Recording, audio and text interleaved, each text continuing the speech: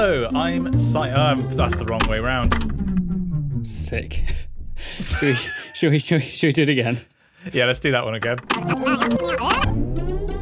Hello, I'm Dan. I'm Simon. And this is the Wikicast, a podcast where Wikipedia takes us to a random article and we talk about what we find. Simon, what are we talking about this week? This week, Daniel, we're talking about list of ambassadors of Sweden to Ukraine. Wow, we haven't had in a good long while one of those really, really niche, long-titled Wikipedia articles, you know? Niche, and yet somehow, if you were to pick two countries at the moment that were the most relevant to the Wikicast, Ukraine is obviously everywhere in the news because of the invasion, but also Sweden is the only place the Wikicast has an international branch. Indeed, yeah. It doesn't get much better than this. Our flagship office. It's our satellite group. They are to us what Carthage was to the Phoenicians. Brilliant. Again, with the sort of really accessible references, it's brilliant. Yeah, modern, up-to-date, cutting edge. Pop culture. I don't know who, in this context, the Romans are. Whoever's going to come and beat up and completely destroy the Swedish Wikicast. I have no idea. The vengeful people of Alaska after Eric has to leave them. Yes, yeah, probably that, actually.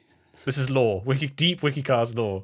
So, list of ambassadors from Sweden to Ukraine. Yeah, and interestingly, the Swedish embassy in Kyiv was opened in 1992. Oh, wow. Which, when you think about it, does make sense because Ukraine didn't exist as a modern nation until after the dissolution of the Soviet Union. So it does actually have a little bit underneath that saying Swedish representatives in the Ukrainian part of the Russian Empire, as it was for a long time previously. In fact, so long previously that the first person in the office, John Wilkins, that doesn't sound like a very Swedish name. Yeah. That sounds like the classic bodega American. John Wilkins. Yeah, absolutely. He was in office from 1830 to 1857. There's list 183 ? Wow.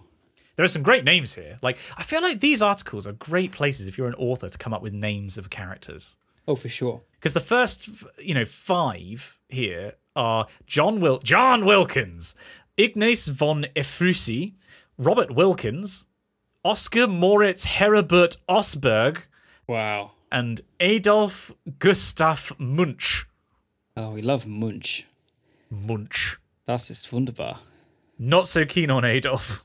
Yeah, it starts and you sort of get a little bit tense, but as it goes on, it's all right. Yeah, and actually, very interesting, again, connection to this. So I was in Strasbourg last week. I was giving I can't really believe that I'm saying this. I was giving a masterclass at a summer school at the European Parliament. So 2 years ago, I did an event where there was like a panel on climate communication. And I got to know a couple of people. And this year they invited me back and said, could you do an hour-long masterclass on how you make content about climate? And which is a very interesting experience going over. And I experienced European Parliament bureaucracy to the gills. Like, I was waiting for 2.5 hours before I could get into the building. Wow. It was absurd, and it was very hot. Like, it was not a pleasant experience. Anyway, and the hotel I was staying in was one door down from the Ukrainian consulate, I guess, like the Ukrainian representative to the European Parliament. I at first thought it was just a nice residential house with a Ukrainian flag on, like, a lot of places have these days. But no, it was the Ukrainian consulate, or whatever the correct term is, which I was a little bit taken aback by. Gosh, extraordinary. How many people attended that then? Tell me more about this. I'm curious about this. The summer school was for sort of young journalists, and I'm terrible at guessing. I think there might have been 80 or something like that in the room. Right. But that was part of, and the reason it took so long to get into the Parliament, there was something called the European Youth Event, which has something like 10,000 people going to it. And Eye. Yeah. Have you heard of it? No. I'm just... Brilliant. Excellent. Yeah. So, well, I mean, I wanted to contribute. I was sort of like spurring you on from the sidelines. Go on. Yeah. Keep going. Go on, Murray. Go on. Come on, Simon. Can we get new balls, please? So, yeah, there was like 10,000 people there. And they basically, the security outside, after I'd gone through the first 8 steps of bureaucracy, the security were basically like, yeah, the Parliament's full. Sorry. We can't have anyone else come in. There's too many people. So I was like, well, I don't know about you, sir, but I'm giving a masterclass in 30 minutes, so I've got to get in. Yeah. So what are you going to do about that? So that was lovely. But Strasbourg, I mean, it's third time I've been. I went once when I was a school kid on like a school trip, not to the Parliament, but just to like, it was a French-German trip. And then I went 2 years ago. I really like Strasbourg. Never been. It's got a historic city centre, which is in like an island. And then because there's the Parliament there's obviously like quite a lot of money. So there's some really nice houses, very nice neighbourhoods. But also there was a lovely park called, I think it was l'Orangerie, like the orangery. Right, yeah. Which has like a big stately home in the middle of it. And I went for a run in the morning and I went around it. But it was, imagine like a typical London royal park, but then, as well as all your typical pigeons and stuff like that, they had white cranes nesting. Wow. These birds that are like, 4 foot tall. I don't actually know how tall they are, but their nests were enormous. They were like 6-7 foot wide nests, just perched on top of the roof line of this building, and it looks like an alien or something has landed on the top of these buildings, but just no one's batting an eyelid. It's just completely normal. Amazing. It's like the pelicans in, is it Hyde Park? They're very charming. The only bird whose beak can fit more than its belican. Very good. I can't remember where that's from. It's something my mum used to say. It's not from something from The Giraffe, the Pelly and Me, is it? What's that? Isn't that Roald Dahl? Oh, it does sound more. It does sound like Roald Dahl, yeah. The Giraffe, the Pelly and Me. Yeah. Great. I had it as this is a tangent, but it is the podcast after all, so it's fine.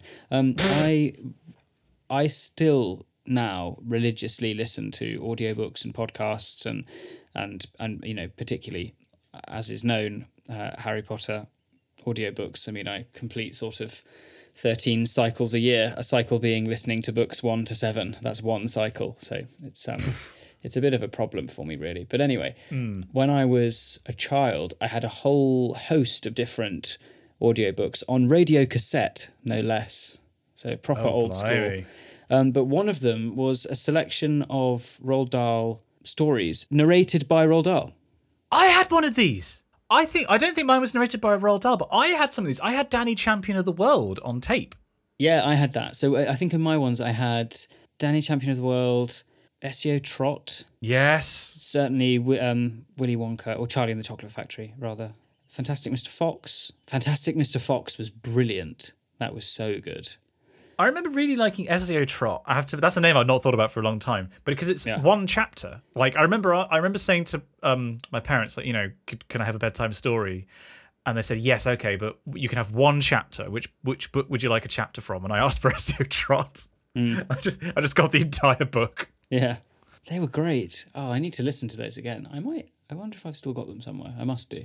It's comfort food. But although I know there has been that whole thing recently, hasn't there, with the should they be edited and should some of them be, because a lot of the language in it, let's not forget that the Oompa Loompas are in the book, I think, like a tribe of African pygmies that Wonka's just enslaved. Yeah, basically. Or has invited to work for him. I think like anything that's sort of a time, it comes with the complexities and the wrongs of that time, right? But surely things like this is an opportunity to educate and inform and move forward, as opposed to simply remove. Yeah, denying it happened. I'm not sure the removal and the sort of abridging everything, and redacting work is the right way to do it. But without knowing the specifics, it's difficult to form a coherent opinion. But yeah, I think I do agree with you. Absolutely. Like the Warner Brothers cartoons, like I think some of them now come with, because a lot of them that were made in the 50s have a lot of quite regressive stereotypes. Well, yeah, I mean, I watched Peter Pan, the original animated Peter Pan, the other day, and that has a sort of warning at the front saying, this film is complicated for these reasons because of their portrayal of Native Americans. Exactly, yeah. But I think but it's the fact that it lets the audience form its own opinion, right? Like this is our statement on it. We're not going to change it because it's art that's reflective of its time. Be aware that this is a thing it's basically a content warning, isn't it? Yeah, exactly. Viewer discretion or whatever, it's up to you. Although leaving things to people's best judgments, I don't know if you know this, Dan, but people are idiots. Like, this is the danger of this approach. Yeah, there is that. As we see over and over again with is it just me, by the way? This is such an old man thing to say. But the past week or so, the news has just kept coming and not stopped coming. Yeah. People getting arrested, people getting indicted, people dying. Like, it's been, frankly, today's been quite a quiet news day. It's what, Thursday the 15th we're recording this. So maybe something enormous will happen on Friday the 16th. Yeah. But here, at least, I'm quite enjoying it. No, I do agree. It's been a bonkers week, and not good bonkers. Just sort of really, the human race has not been at its finest. And also, I mean, here in the UK, and I think in Western Europe in general, it's been bloody hot. Oh, it's so hot. It's been really It's crazy warm. hot. I mean, right now in Bath, I mean, this is where we're going to get all the Americans being like, oh, you all think that is hot? It was 27 degrees today in Bath, and it's going to be, and it's only going down to 17, 16 degrees at night. Yeah. The trouble is, it's been really humid as well, hasn't it? We've had a few sort of flash sort of storms and things, but it's been pretty tough. When I'm working in London, I'm in one of two offices. One of the offices has reasonable air conditioning. The other's sort of struggles, and it's been a struggle. Oh, and tell you what's worse, going in on the tube, a packed tube in the morning, and being like sort of dripping with sweat before you arrive at work. Oh, to be living in Exeter and just, I'm going to amble up to the university. It was a bit hot today, I'll just take my time, Yeah, or be like, I'll get up earlier and go for a swim at the uni. Youth is wasted on the young Dan. Yeah, it is. It is. I've been saying this for years. Old man at heart. Yeah, Dan was born at the age of 50. Yeah. So the other thing to mention is it's been hot, and I actually don't know if this is the case about you, but I have terrible hay fever. I am specifically allergic to grass pollen, and it has been rough. I'm pretty sure that I'm tree pollen. Oh, so a little earlier. Yeah. So, but I didn't used to ever get hay fever, and then about 5 years ago, just incredibly intense symptoms and yeah, a real struggle. I have now started taking there's this new medication on the market that was formerly you have to get it sort of over the counter on prescription, but they've released it to the masses, and it's pretty good. Is it alcohol? Yeah, it's well, I mean, alcohol triggers the histamine response, so it's not alcohol, but it comes in like a purple box, if that's helpful, and it's not Ribena. Okay. Or Vimto. I mean, I need to get on something stronger because I have been, well, let me put it like this. I've been sat at my desk today and I have been wearing, for most of the day, swimming goggles, and I've had pieces of toilet paper up my nose because it is unbearable otherwise.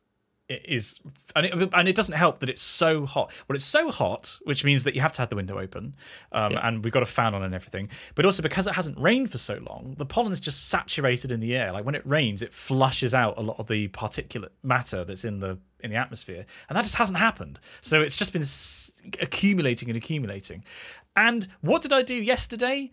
What did I choose to spend this pollen-filled, incredibly hot, sweaty day doing? I went for a cycle. For a video where I tried to go from Bath to London with my electric bike. That's crazy. You pick your moments, don't you? Well, the thing is, I needed a day on which it was sunny from the very beginning. Like it had to be 7 or 8 o'clock already sunny because I was cycling with a solar panel. And unfortunately, that meant a really still day where all the pollen was hanging in the air and it was really, really hot. Yeah. Oh, gosh. I hurt in a lot of places. I woke up this morning and I felt about 30 years older. Well, I'm looking forward to seeing that, though. Yeah, I think it's a good video. And what's interesting is it was a video that I had an idea for. I had a very clear idea. Okay, this video is going to be about this. And then it was when I was having lunch in the middle of sort of the cycle, I realized, actually, no, this is a video about this other thing, which they're very much connected. But based on the experience of how it was going up to that point, I was like, actually, no, I know what this is about now, which doesn't often happen. When I make a video, normally you come up with an idea, you flesh out your learning objectives, you do your bullet point script, and then you flesh that out into a script. And very rarely do you have like quite a big change of direction. Whereas with this one, it was like I zoomed out and I saw the previous video in a frame that lived within the frame of the video. Oh. I don't know if it's ever happened before. So it's going to be, I'm looking forward to making it. Interesting. Yeah, absolutely. I've got a real fire under my ass for making videos at the moment, actually. Like, there's quite a lot of exciting projects going on all at once, some of which I can't talk about. But yes. I won't say who it's with, but I did have a really exciting conversation with a sponsor last week to sponsor a video that I wanted to make for a very long time. And it's the best fit for a piece of content that I could possibly imagine. Like, people will see it next month and go, oh, that's what he was talking about. So there's Yeah. something really cool coming. I just can't say what it is. So exciting. The other thing, Dan, before we move on, is I discovered the origin of that pelican phrase. It's from a limerick. It was a limerick written by Dixon Lanier Merritt. Ah. The full text is, a wonderful bird is the pelican. His bill can hold more than his bellican. He can take in his beak food enough for a week. I'll be damned if I know... What? I'm damned if I know how the hell he can. I feel that's too many syllables. How the hell he can, yeah. I'm damned if I know how the hell he can. Yes, yeah, okay. Yeah, that fits. He can take in his beak food enough for a week. I'm damned if I know how the hell he can.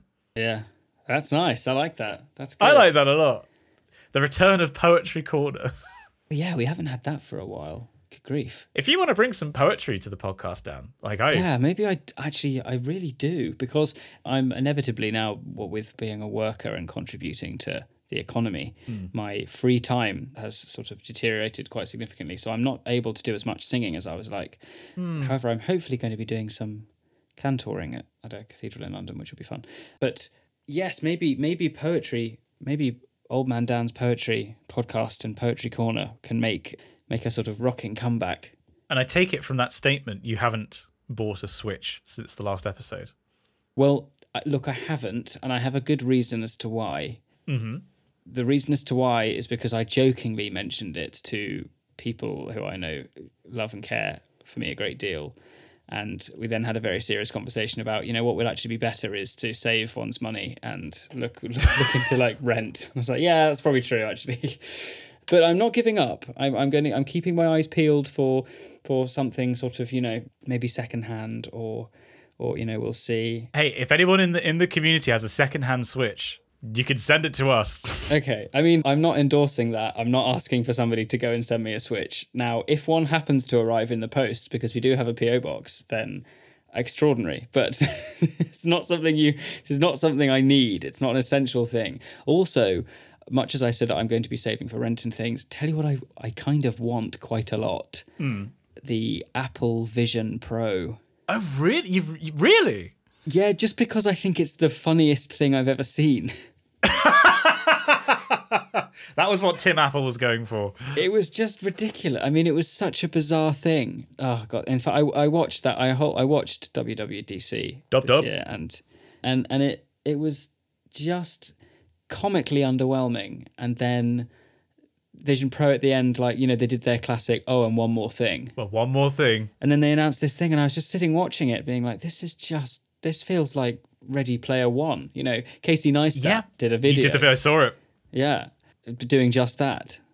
Like, it's one of these things that it's a sci-fi technology that so frequently people come up with, a piece of sci-fi technology because they read it in a book or they saw it on Star Trek, like a tricorder or whatever it is from Star Trek, and they'll develop it and everyone will go, yes, finally we have XYZ, we have the tricorder from Star Trek.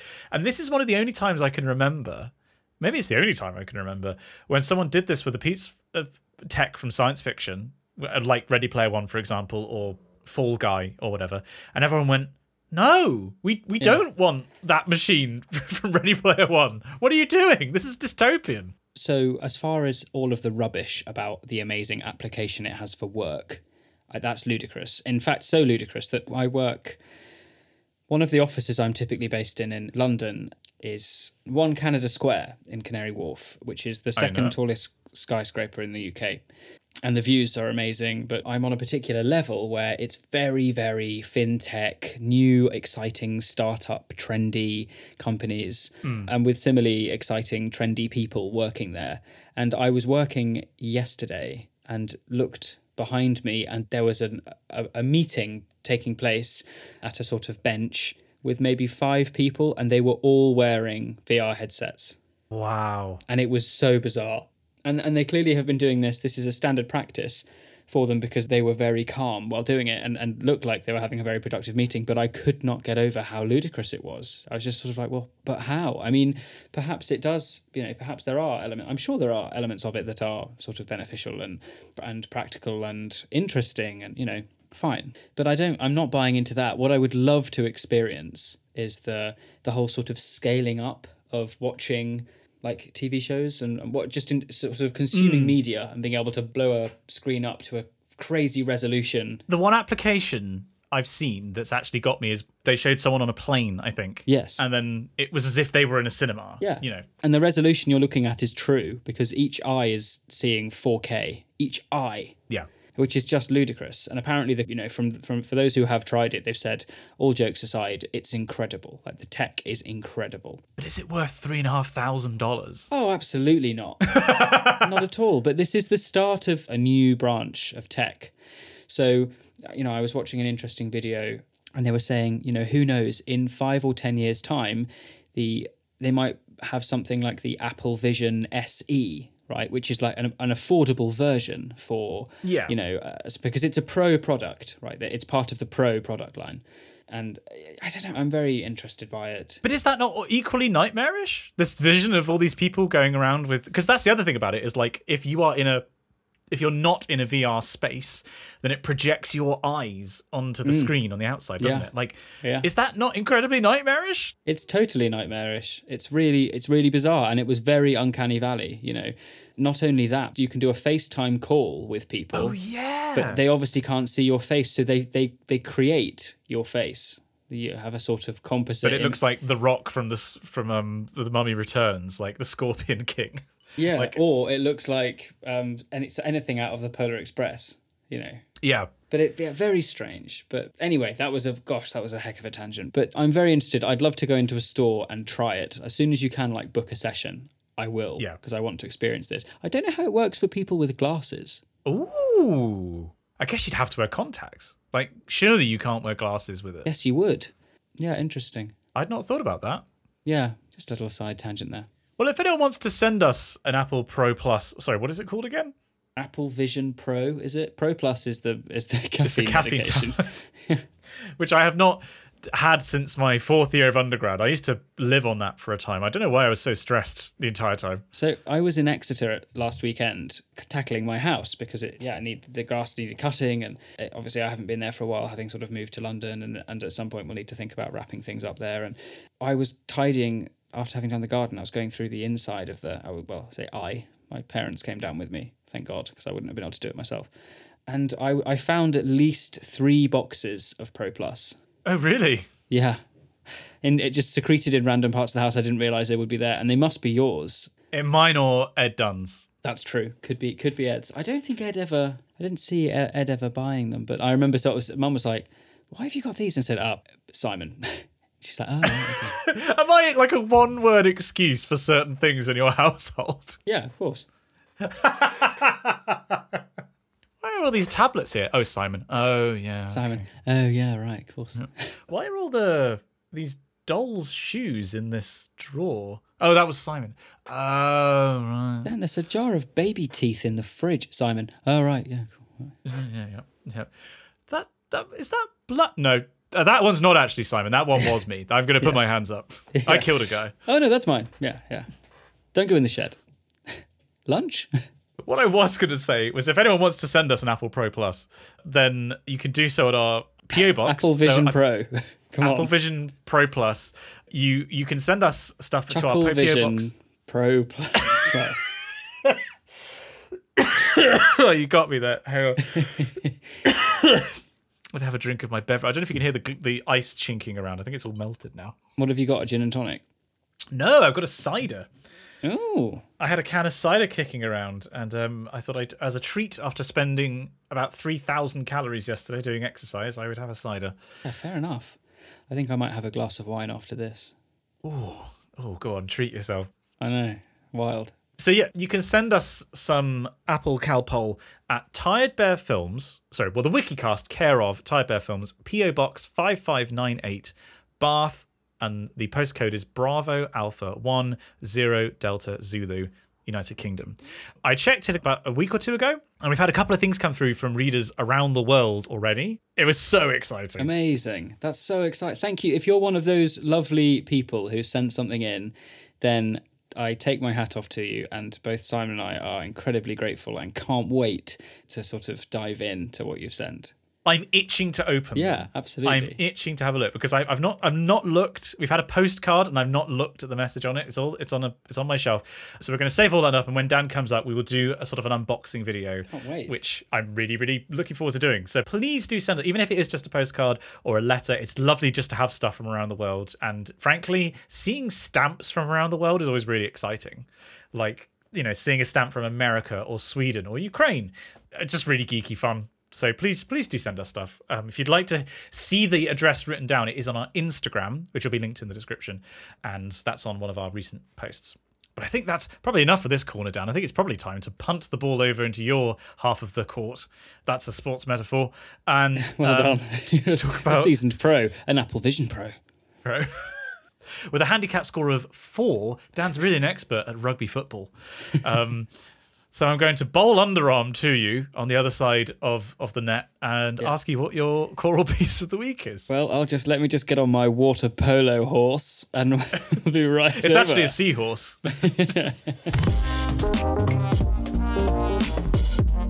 And this will be my piece of the week. Drum roll, please.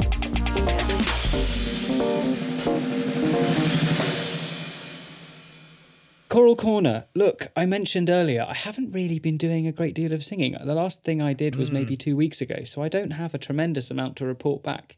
What I would say, and I'm going to take my choral piece of the week as an opportunity to mention 2 things. And the first thing I'm going to mention, well, before I do it, you need to tell me if I start talking and if I've already mentioned this on the last episode. I may well have done. It's been a bit of a busy week. I went to a gig in Shoreditch. Have I told you this? I don't think so. I went to hear a band. Oh. A youth band. A popular music. Popular music. I went with other youths to the trendy Shoreditch in London, which was phenomenal, actually. I haven't been. It was really wonderful. Yes, and our dear friend and celebrity of the podcast, Hugo Wickman, happened to have a spare ticket to a band, and the band is called Beatenberg. I don't know if you're familiar with Beatenberg, Simon. No. Well, they are fantastic. They're amazing. They're a South African band based in Cape Town, composed of Matthew Field, Robin Brink and Ross Dawkin. The group signed with Universal Music Group label in 2012. They are fantastic. They are really, really excellent. It's a pop, Afro-pop sort of thing. Incredibly talented trio. And they were just, it was extraordinary fun. I'm going to recommend one song in particular. That song is titled Ithaca. I encourage everyone to have a listen. Ooh. It's just glorious. And a lot of their song conception is reasonably sort of firmly rooted in classic literature. And there's lots of little sort of references to the classics, and it's just glorious. It was really excellent. And the other thing I'm going to mention is, as you will have seen today, both Simon and I, as devoted members of the readership, will know our former, or rather both alumni of the University of Exeter Chapel Choir. Mm-hmm. And what exciting news was delivered today, Simon? I won't lie to you, Dan. I mean, I know what the news is, but I haven't opened the message thread yet because I don't want Michael Graham to see that I have seen it, because I want more time. But basically, the alumni of the Chapel Choir have had a loose connection and a loose musical group kind of performing on and off. And it looks like it is being formalised into, I think the name is my favourite part of the whole thing, because it is people who have left Exeter University and are now coming together to sing, and the group is going to be called Exodus. Yeah, which is really fitting. I mean, there's a slight issue in that there is already an ensemble in London called Exodus. There already was, who are really very good. I sort of floated the idea of different choir names, something like Exonia or Exoniae. Both would fit for sort of Exeter in a Latin context, but it doesn't matter. So Michael's rebuttal was, we'll just have to be better than them. I set up this choir like 12 years ago, and it's just being sort of reinvigorated. So yeah. But very exciting, and that'll be great. So we're currently looking for venues, and at some point, hopefully, we'll be able to sort of do some services and some concerts. And so so any members of the readership who are based in London or find themselves in London every now and then, or fancy going to London, then we'll be sure to plug any gigs that are upcoming. But that's very exciting. So no choral piece this week, I'm afraid, but some interesting musical news. Actually, and in musical news, I was wondering if you were going to mention, because I have watched this, but you were there live. You went to the Wickman Spectacular a couple of weeks ago. I did. And it was fantastic. It was so brilliant. So what was it? Because I know what this was, but for the readers at home. So he's got a lot of airtime this episode. He'll be over the moon. Hugo Wickman and his elder brother Freddie put on a sort of evening of musical comedy. Now, for those, obviously, the readers will know of Hugo, but may not know his elder brother Freddie, who is a YouTuber like yourself, or well, he does YouTube, sort of A better one. Yes, and he does. I had proper Uncle Vernon vibes then. A better one. A better one. Last year I had 39 subscribers. Well, we'll get you 5 more subscribers, Pumpkin. How about that? I too also live under the stairs. Because YouTube AdSense is at the moment. Freddie makes YouTube videos, and they are music in sort of scope, and he does things like the ontological fugue, and he uses musical sort of comedy as a tool for music teaching, and it's really very, very clever. My favourite example is every Handel bass aria ever, which is sung by our friend Hugo. Yeah. The whole, I mean, I thought the evening was really well crafted. It was in this gorgeous little church in the middle of, well, it sort of felt like in the middle of nowhere. It didn't really feel like you were in London at all because it was in the middle of a sort of park. Really lovely, very intimate.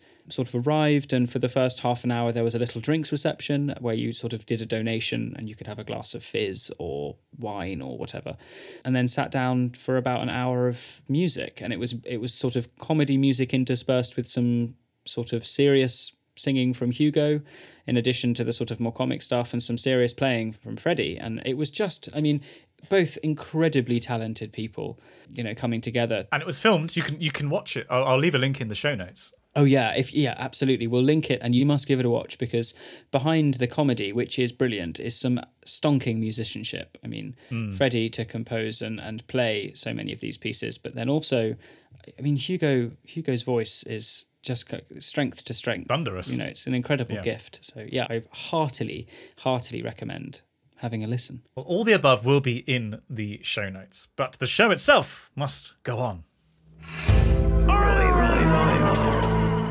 Now, I've got a little story for you today, Dan. Okay. So I, this evening, made a Indonesian satay curry for myself and my wife. My wife. Delicious. One of my favourite recipes. That balance of kind of like the earthiness and the lime and the sweetness of like maple syrup in our case. Yeah, yum, yum, yum, yum, yum. Lovely. Anyway, I plated up our 2 bowls, and I was walking over to the living room, and I spotted on the side what I thought was, there's a bit of spillage from one of the saucepans when I was moving the sauce around. So I picked it up with my finger.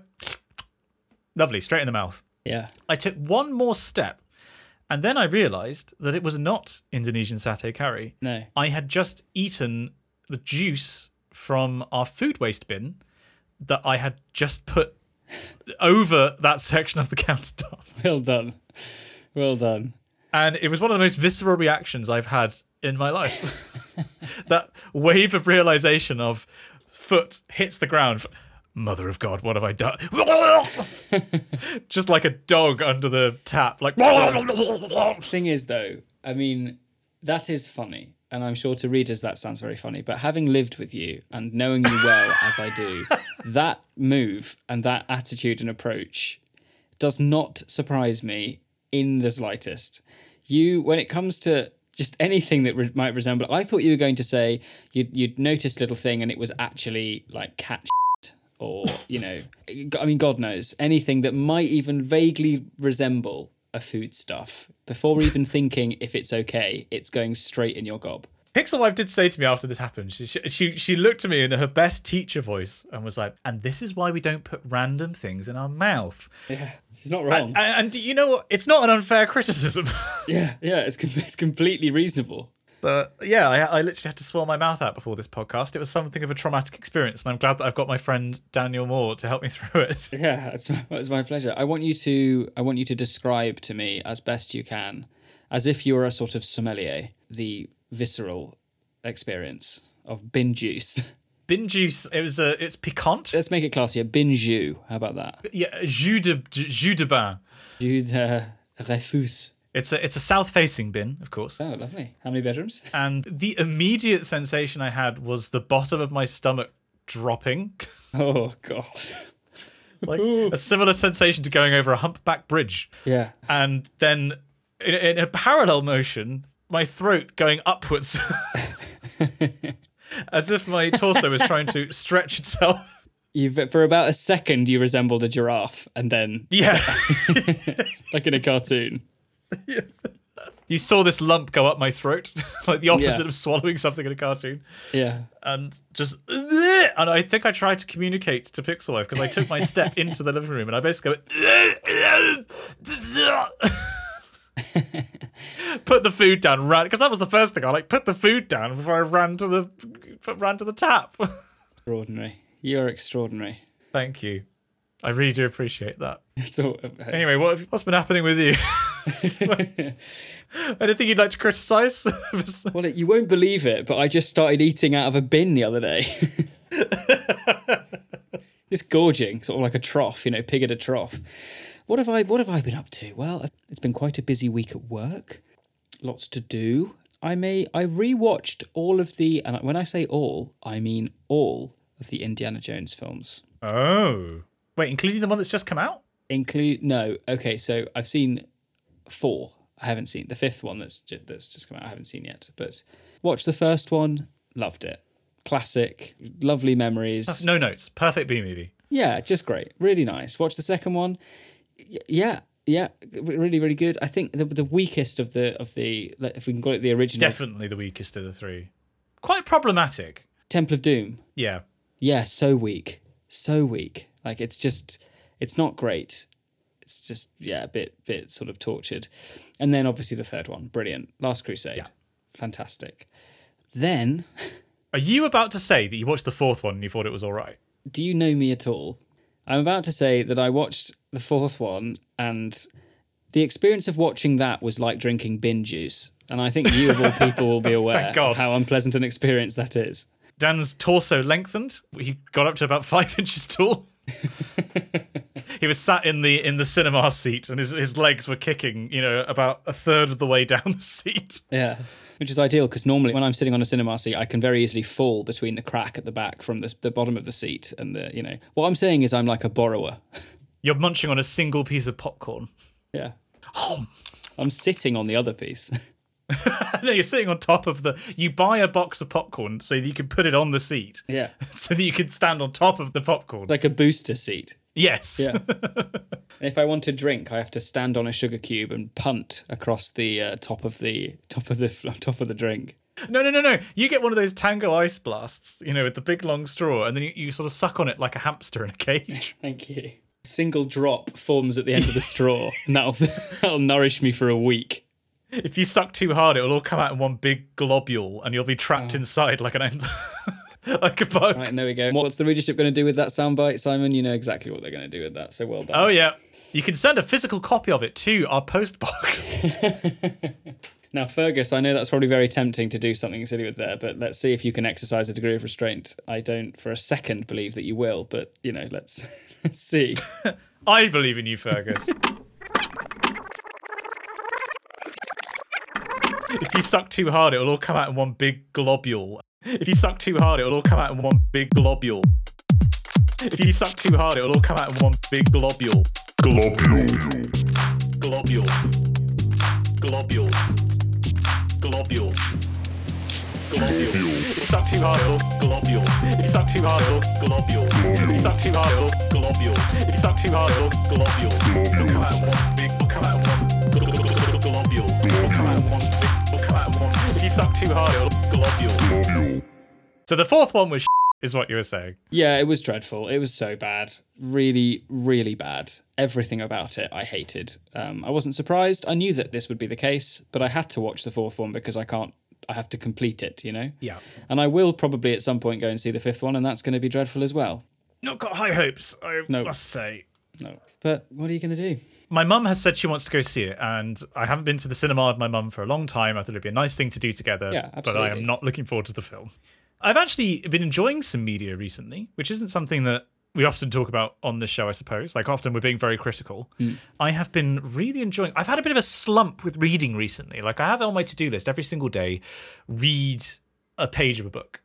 And up until quite recently, I've actually been reading some quite dry non-fiction just for other projects. And so I thought I'd treat myself to a piece of fiction just to get myself back into the habit of enjoying reading. Yeah. And so I've been reading a Warhammer book. I've been reading a book from the Black Library, which I know isn't high literature, but I can tear through about 50 pages a day of. It's not high literature, but it's high fantasy, so it's, that's fine. It's yeah, good. well, actually, it's funny you say that, because the book I've been reading has been The First Heretic by Aram Dembski-Bowden, which, for those of you who are vaguely familiar with Warhammer, might recognise. It's the book that basically...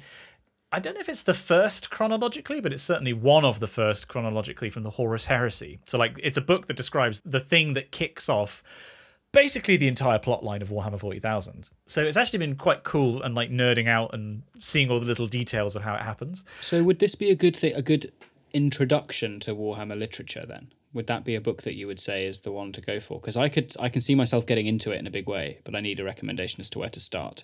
It's better written than most of the books. I will say Aram Dembski-Bowden's it's actually a very good author. Yeah. I'm not sure if I'd say it was a good one to start with, because it's one of these books that makes references to stuff that's happened in like the previous 10 books, and you're like, oh, now it makes sense. Like the order is it's not super important, but I probably wouldn't read this one first. Sure. Like, if you want, the recommendation I always give if you want to read a Warhammer book is Brothers of the Snake by Dan Abnett. That's like a collection of short stories that have a cohesive plot across all of them, right? So it allows you to dip in, basically. But that's not set in the Horus Heresy. It's set in the actual main setting. Yeah. Very, very nerdy chat. Sorry, everyone at home. But my point being, I've really enjoyed just reading something pulpy, and I think there's this idea that when you're an adult, you have to read great literature with a capital G. And this has been like almost like, oh, it's a guilty pleasure. I'm reading a nerd book, and it's like about a franchise. And the fact is, I'm reading a book, I'm having a good time, I'm enjoying the story, and I'm forming a story in my mind. And I think it is actually prompting me to want to write, not necessarily fiction, but just, for my videos and stuff. Like, it's actually making me excited to write and do interesting things with words. Good. In a way that, it's like a starter motor. Sure, this isn't nutritious food. This is like, it's like a little bit of junk food as a treat, and it's getting me back into the swing of things. And after this, there's a book on, I think it's called Life and Death on St Kilda by Tom Steele, which is about the evacuation of a Scottish island. It's a real true story, but apparently it's very, very well written. And then I've got any number of books that I should be reading after that. Yes. But I just need a little leg up. Like, are you reading anything at the moment? I have been doing some reading. It's from a textbook, though, and it's all about over-the-counter derivatives, law and fintech post-financial crash stuff. So, like, it's work reading, basically, just as background stuff, so I can be better at my job. Right. But it's good, actually. It is very interesting. And I was reading... What was I reading? Oh, I was reading another Kazuo Ishiguro. It was his first one. I've been lent the book. I got about a chapter in and then haven't picked it up since because I've been busy. But that's great. I mean, I love his work. Extraordinary. Yeah. I still haven't read any of his stuff. But one day I will get around to it. If you're going to start with anything, can I recommend that you start with The Buried Giant? Okay, The Buried Giant. I will add that to the list. I think that's the one to start with. And then probably go Never Let Me Go, Clara and the Sun, Remains of the Day. Yeah, there's plenty to choose from. Yeah, I think for you, the best start would be The Buried Giant. The other thing which I wanted to mention as something I've been really enjoying recently on a number of levels is a YouTube channel. It's A. Collier Astro, Dr. Angela Collier, who has exploded out of kind of nowhere. Like, her first video, I think, is only 5 months old. Like, she's just... Oh, no. She does go back further. But, like, she's one of these channels that had, like, quite a big hit. And actually, it's had quite a few, like, step-ups. Like, this video has clearly got more than its previous videos and this kind of stuff. But basically, she did a PhD in dark matter and then has done a bunch of science communication afterwards, and I think she works in a lab, like, in industry now full time. But she does these really interesting videos that are unlike kind of other SciComm I've really seen before. Some of them are basically her talking to camera, and it's really low production value in the sense of it is just like one angle, very minimal graphics and stuff like that. But the one that really exploded and got me really excited about her stuff was the video is called String Theory Lied to Us, and Now Science Communication is Hard. And in it, she is playing a game, The Binding of Isaac, very famous, well-known game. Oh yeah, love that. And basically just talking about this topic of the history of string theory and how it's affected science communication and like the impacts that it was still seeing of it today. And it's like 50 minutes long of her playing a game and then looking at the camera from time to time, and occasionally a graphic will come up. And it's such a unique way to do SciComm. It's kind of what I've tried to do a little bit on Twitch. Yes. But she had clearly written like a script, or like at least a bullet point script that she was referring to as in like one continuous take, basically. Yeah. And it was just really refreshing. And she's really good. Like she's really, really good at explaining this stuff in a conversational way. So I really liked it, and I thought people who read the podcast might like it too. Fab. So I will leave a link to that in the show notes as well. But yeah, highly worth. I mean, some of the other videos she did a video on like why alien life isn't going to be silicon based. It's probably going to be carbon based. This idea that dark matter isn't a theory, it's a set of observations. Something about what the most important material in science is. A theory on crackpots in science. So like quite varied stuff, all within the same domain. But Amazing. really liked her stuff. I might have to try and collaborate with her on something, I think. Maybe she wants to come on the podcast. We haven't had a guest for a while, to be fair. We haven't had a guest for a good long while, so Turns out not much can live up to the Swedish Wikicast. of course. But I mean, that's the stuff of legend. Did we just start again? Did we really lower the bar and have like Hugo on? Like, The number of times he has said to me, "Why won't you let me on the podcast?" because of that phrase, why won't you let me on the podcast? Yes, Why yeah. can I not be unleashed upon the podcast? Perhaps in the near future we'll get him on for a sort of, I don't know, episode 125 or something. Quarter of a way to 200. The thing is, I can tell readers in advance what that episode is going to sound like. That episode is going to sound. Hey guys, so I was just coming on the podcast, yeah, and I've got a very loud voice. I don't know if you can tell this, but they actually haven't invented a microphone loud enough for me yet.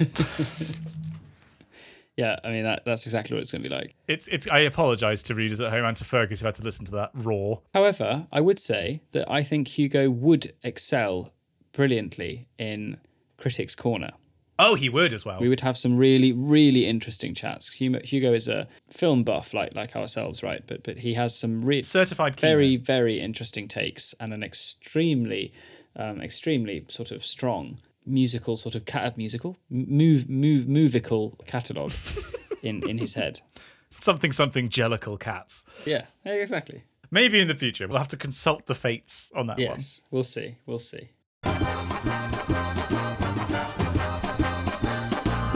Top lad.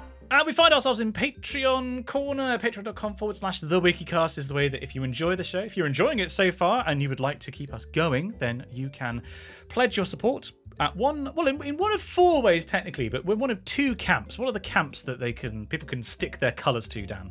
Well, you can either stick your colours to Team Cat or Team Dog. Now, I don't need to say which one is the right choice. Obviously. But those options are available to you, and within those two options, you have multiple tiers of sort of allegiance. When you say multiple, you mean two. Yes. You have binary choices. We've got either Top Dog or Team Dog, and it's $1 or $5 a month. $5 a month. Aside from being granted Top Lad status, your name will also be read out on the podcast like what I am about to do in it. So without further ado, I'd love to say an enormous thank you to those who support at Top Dog, the real reader's choice tier. So I'd like to say an enormous thank you to Jay Wright, Ben McMurtry, Peter Reed, Codzo, Colin J. Brown, Lexi at Front Desk, Hasse Hansen, Henry VII, King of England and of France, Lord of Ireland, Aaron Jorgensen, Naf Laroque, Andrian with an N, Chan, Ben Caples, Martin Narciso, Christian from the Alps, Lexi at Front Desk's Boss, Amy Bonney, Sophie, Brummy Mike, Carnav, Dan Nelson. Thank you so much. Whereas I would like to thank the people of the true reader's choice, those who are supporting at top cat level, including Lord Lewis Bassingdale of Anitsford and its surrounding provinces, Isabella, Lexi at Front Desk's arch enemy, James S, Anna Reifer, Nathan Flaherty, The Kyrene on Caffeine, Simon P, Jack Easton, Izzy CC, Nuffy Iftikhar, Christopher Betterton, Dame Valerie III, Layla Medina, Will Janice Humphreys, Rents Kirk, Oliver Burkhart, Cole Mansfield, and the one and only Dan Hanvey. Thank you very much to each and every one of you. It's all your fault. It's all your fault.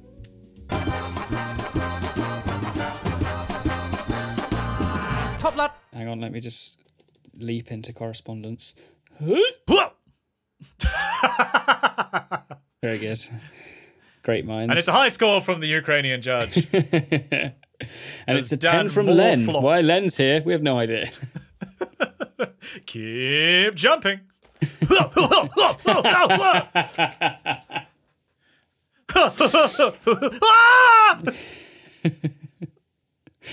Very good. Very fine. Oh, it's... What was it? That was that was a Hat Films bit quite recently. It was like, can you try and sing the Antiques Roadshow song, like the theme song, but only using noises as if you were having a Oh, yeah. It was like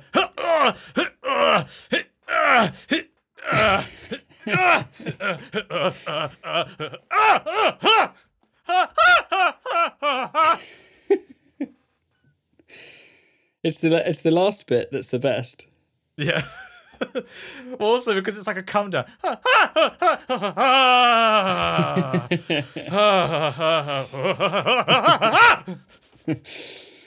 Extraordinary. Well, that waveform's a mess. Gosh. And we have a letter here from James S. It's titled Video in TV. James writes, "Hello, dear fellows. Rather than give Fergus the job of digging out a 30s era soundtrack, I've made the much less taxing decision just to write normally instead. As an aside, Fergus..." It's James S.C. sending us correspondence from the Reed Streets of Chicago. And as an aside, Fergus, thank you for all the work you put into this podcast. Back to the top of your hand. Let's just take a moment and give Fergus a good tennis clap there. And we didn't even have a piss mention last episode. I don't know if you noticed, by the way. My first point was to heartily recommend the YouTube video simply called Lackadaisy Pilot. See trailer here, and there is a link. We shall watch that, James. To give the readership context, it's much more than a YouTube video. It's an animated short film set in the Prohibition-era US. What's the twist in the tale, I hear you ask? Cats. Specifically, all the characters are cats. A bit comparable to Art Spiegelman's Mouse, but both the goodies and the baddies are felines this time. And the pictures move. It's a delightfully crafted, joke-filled joyride, and I can highly recommend it. That sounds brilliant. I'll have to watch that. I'm watching it right now, and it is beautiful. Oh, really? Oh, gosh. I'm going to have to send this to my partner. She's cat mad. Next, I wanted to delve into the creative decision taken by the writer of the TV drama The Investigation. This show originally aired on HBO and was written by Tobias Lindholm. It was an iPlayer for a time after that, so I saw it there and enjoyed what I saw.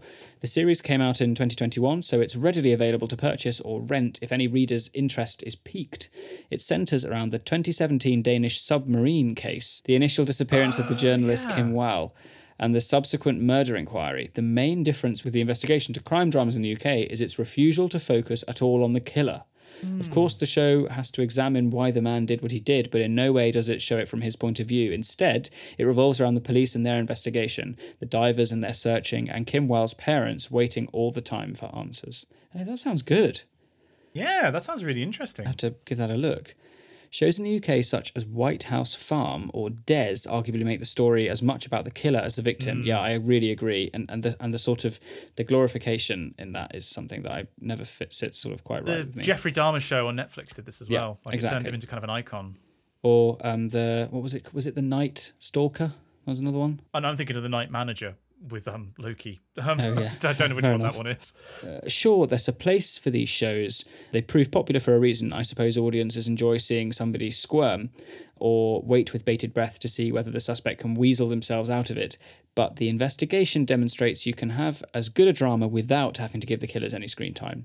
There are no interrogations in the show at all. The killer isn't named, nor is an actor cast to play them. I wonder what your feelings might be on the matter, on the media shifting these narratives towards the victims rather than the perpetrators. I think that's a really interesting take, and I think it sounds far more like a take that I can sort of more comfortably get on board with, as much as one can get on board about a victim focus. I was going to say, because it's not without its problems, because at the end, then you are making the victims a commodity that you are making a TV show about. And like, that's the nature of these shows, right? Like that every murder mystery or every true crime or whatever it is has that to an extent. But like, I think it does lay bare the problems of the genre in a way. Yeah. But I think it's probably the lesser of two evils, I suppose. It certainly piqued my interest. So I want to give this a look. James writes, finally, I recently finished watching the new BBC series Steeltown Murders with Philip Glenister. The story is about a case in 1973 that was reopened in 2002 as DNA evidence and techniques are used to try and bring closure to the victims' families. There are interrogations, yes, but I would say a good portion is again dedicated to the victims and the surrounding people affected, rather than focusing on the killer. The way the story shifts from 73 to 02 and back was really well done, and the two separate casts do a great job.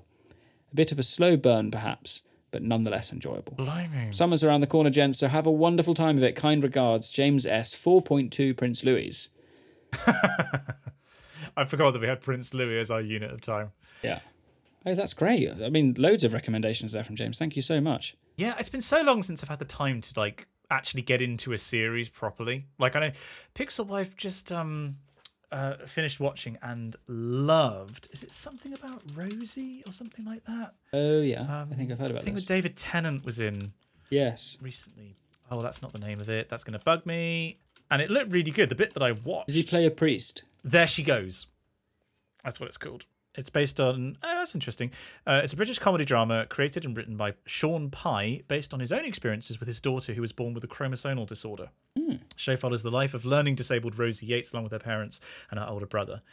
Interesting. Yeah, so I didn't know that was the sort of the backstory. Yeah, so Pixel Wife, like, for example, really got into this and loved it, whereas I haven't had time, man. I have not had time for something like this.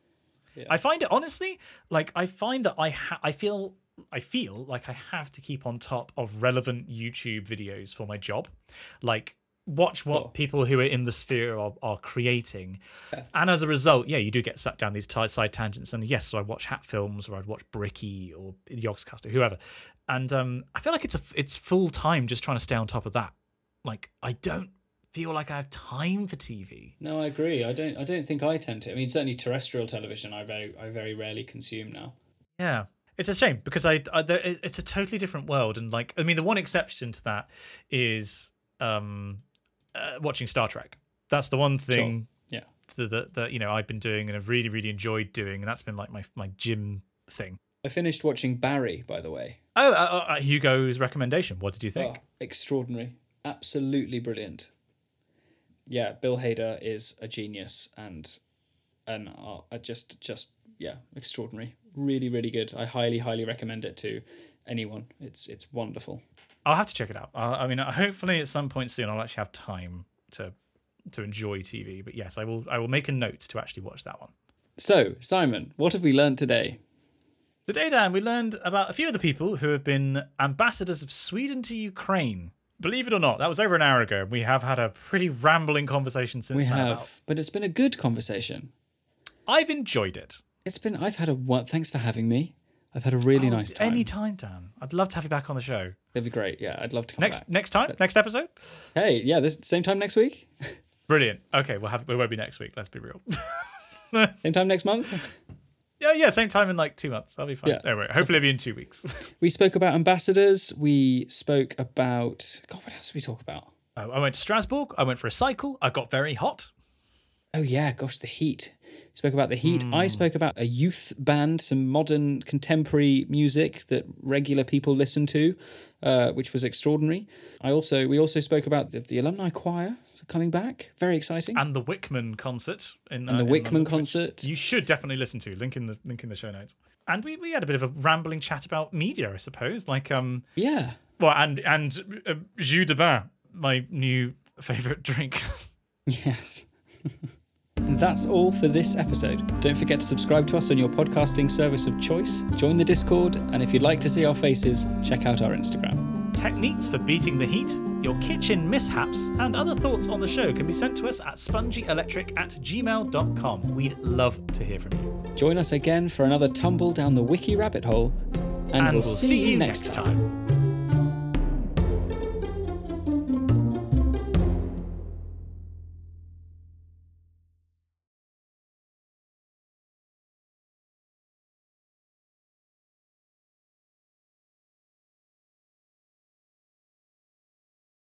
Globule.